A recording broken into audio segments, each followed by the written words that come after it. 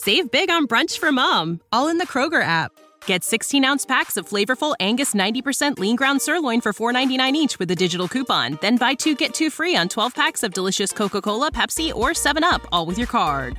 Shop these deals at your local Kroger, less than 5 miles away. Or tap the screen now to download the Kroger app to save big today. Kroger, fresh for everyone. Prices and product availability subject to change. Restrictions apply. See site for details. Hey all, welcome back to the Real Life Pharmacology Podcast. I am your host, Eric Christensen. Thanks so much for listening. Hope you enjoy the podcast. If you've listened to episodes in the past and you love the podcast, definitely give us a rating review on iTunes. It's greatly appreciated, or wherever you're listening. If you haven't listened to the podcast yet, this is your first one, welcome. Hopefully you can pick up some clinical pearls and some good background information on the pharmacology. So I'm going to cover Montelukast, or Singulair today is the brand name. And this drug is classified as a leukotriene receptor antagonist. And so that's, big fancy term, leukotrienes. I wanted to cover that a little bit. Leukotrienes play a really important role in inflammation, in smooth muscle contraction within the airway. They're also involved in kind of that reaction to an allergen, and in situations with allergic rhinitis, those leukotrienes are increased. So you could imagine from the mechanism and how we're trying to block or reduce the effects of leukotrienes, you could understand why this medication is useful, beneficial in the treatment, management of allergy-type symptoms and or asthma-type symptoms, where again, we've got that inflammation, we've got smooth muscle contraction due to the leukotrienes, so we really want to block those effects, we want to stop that inflammation, and we want to open up those airways in a situation like asthma. So dosing with this medication, pretty simple, pretty straightforward. 10 milligrams once a day. In clinical practice, I do not recall a situation where I've ever seen much alteration from that dose, except for maybe in pediatrics where a lower dose might be considered and or appropriate there. But in adults, 10 milligrams is the dose that I've seen pretty much for all patients there. Now, adverse effects, I personally, anecdotally, haven't seen a lot of adverse effects out in clinical practice. There's, low percentage risks of GI adverse effects, some nausea, things of that nature, fatigue, also maybe some, respiratory changes and things of that nature like cough. But again, very, very low percentages overall, anecdotally, very, very well tolerated in general. Now there is one kind of extremely rare precaution that I have seen come up before, and there is precaution on mood and behavioral changes and monitoring our patients for any issues with that. And obviously most concerning would be suicidal ideation. That's, a very, very high-risk concern.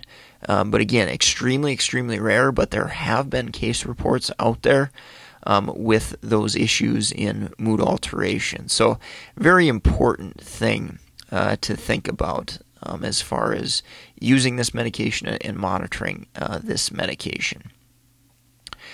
Now, one other patient education point. So I mentioned this medication potentially being used in the management of asthma. And with that said, the inhaled corticosteroids are generally going to be the first-line medication for using a controller medication.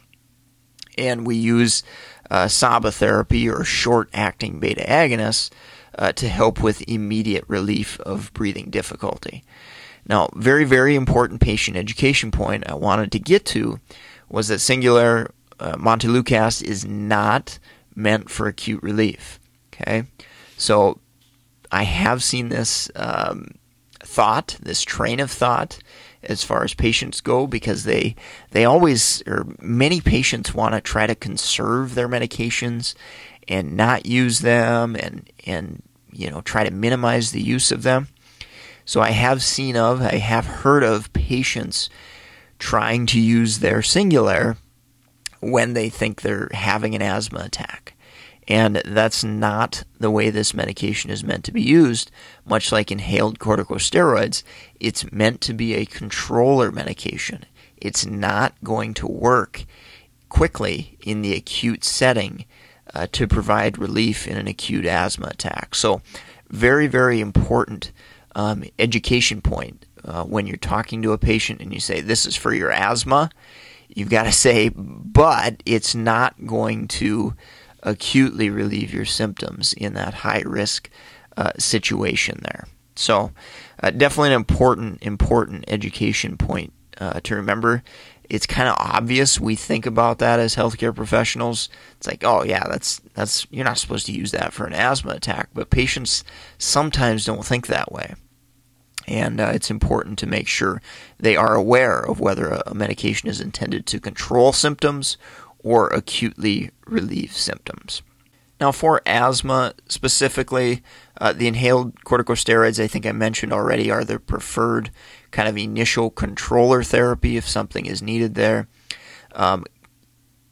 Inhaled corticosteroids in combination with long-acting beta agonists is generally going to be more effective in managing asthma than an inhaled corticosteroids with Singulair or Singulair alone as a controller therapy. The inhaled corticosteroids and or in combination with long-acting beta agonists generally going to be more effective. Anecdotally, where I've probably seen Singulair used the most or Montelukast used the most is in situations where patients have allergic rhinitis symptoms and or allergy symptoms that are really bothersome, where maybe we're kind of using it for a dual purpose. But again, patients with significant asthma symptoms, frequent exacerbations, the inhaled corticosteroids are the first choice, and then we escalate up on those dose within the asthma guidelines. That's usually your first go-to compared to Singulair, which is maybe more of an add-on type therapy in patients that are really struggling, despite maybe maximizing the inhaled corticosteroid. Maybe we've, maximized the long-acting beta agonist on board as well. Singulair, might be a consideration for add-on therapy, that type of thing. Let's take a quick break from our sponsor. So if you're in the market for board certification resources, BCPS, BCACP, BCGP, if you're also looking for clinical content, we've got actually a free Audible book if you've never purchased an Audible book through audible.com. So links you can find to all those resources, meded101.com/store, meded101.com/STORE. Go check out those resources, and you can certainly help keep this podcast free by doing so there. So again, meded101.com/store. Now, finishing up on drug interactions, Montelukast generally doesn't have many drug interactions, so that's definitely a good thing. One, I have come across gemfibrozole that can increase concentrations of Singulair. Also, other interactions that I think about, or at least kind of corresponding with what Singulair is treating, I do think about drugs that can worsen respiratory status. So if we're using Montelukast for allergy-type symptoms, for asthma-type symptoms, and we see challenges with breathing and respirations and that type of thing, I definitely look at that medication list and think about meds that could cause respiratory toxicity. So classic examples, amiodarone can cause pulmonary toxicity, nitrofurantoin is associated with breathing problems, bleomycin, kind of a chemotherapy type agent. Beta blockers can impact asthma care. If you see coughing, things of that nature, I definitely think about ACE inhibitors. So a good few examples there of medications that can impact the lungs and can cause some respiratory issues. I do also think a little bit before I would ever make a recommendation about Singulair and starting this medication. Patients potentially with fragile mental health issues, mental health concerns, with that precaution, with that warning on impacting mental health concerns, it is something I think about and consider if that patient is stable, is unstable, and whether, that very, very small risk of a reaction to the Singulair, remember those case reports, things of that nature, I do think about their mental health history before, recommending starting, initiating, and or if a patient has, quickly deteriorated and I see that we've just started Montelukast or Singulair, that is something I would think about as I'm reviewing and assessing a patient case. So that's going to wrap it up for today. Take the time, leave a rating, review on iTunes if you like the podcast. That's greatly appreciated, or wherever you're listening. Go snag the free PDF, reallifepharmacology.com. You simply get that emailed to you for subscribing and following the podcast. We send out an email when we have a new podcast available, so you can come back to the website or go wherever you're listening and go get that information as quickly as it's available there. So, again, support the sponsor, meded101.com/store. Greatly appreciated, all you who have done so. And I'm going to leave it at that for today. Thanks for listening. Take care and have a great rest of your day. Save big on brunch for mom, all in the Kroger app. Get 16-ounce packs of flavorful Angus 90% lean ground sirloin for $4.99 each with a digital coupon. Then buy 2, get 2 free on 12 packs of delicious Coca-Cola, Pepsi, or 7-Up, all with your card. Shop these deals at your local Kroger, less than 5 miles away. Or tap the screen now to download the Kroger app to save big today. Kroger, fresh for everyone. Prices and product availability subject to change. Restrictions apply. See site for details.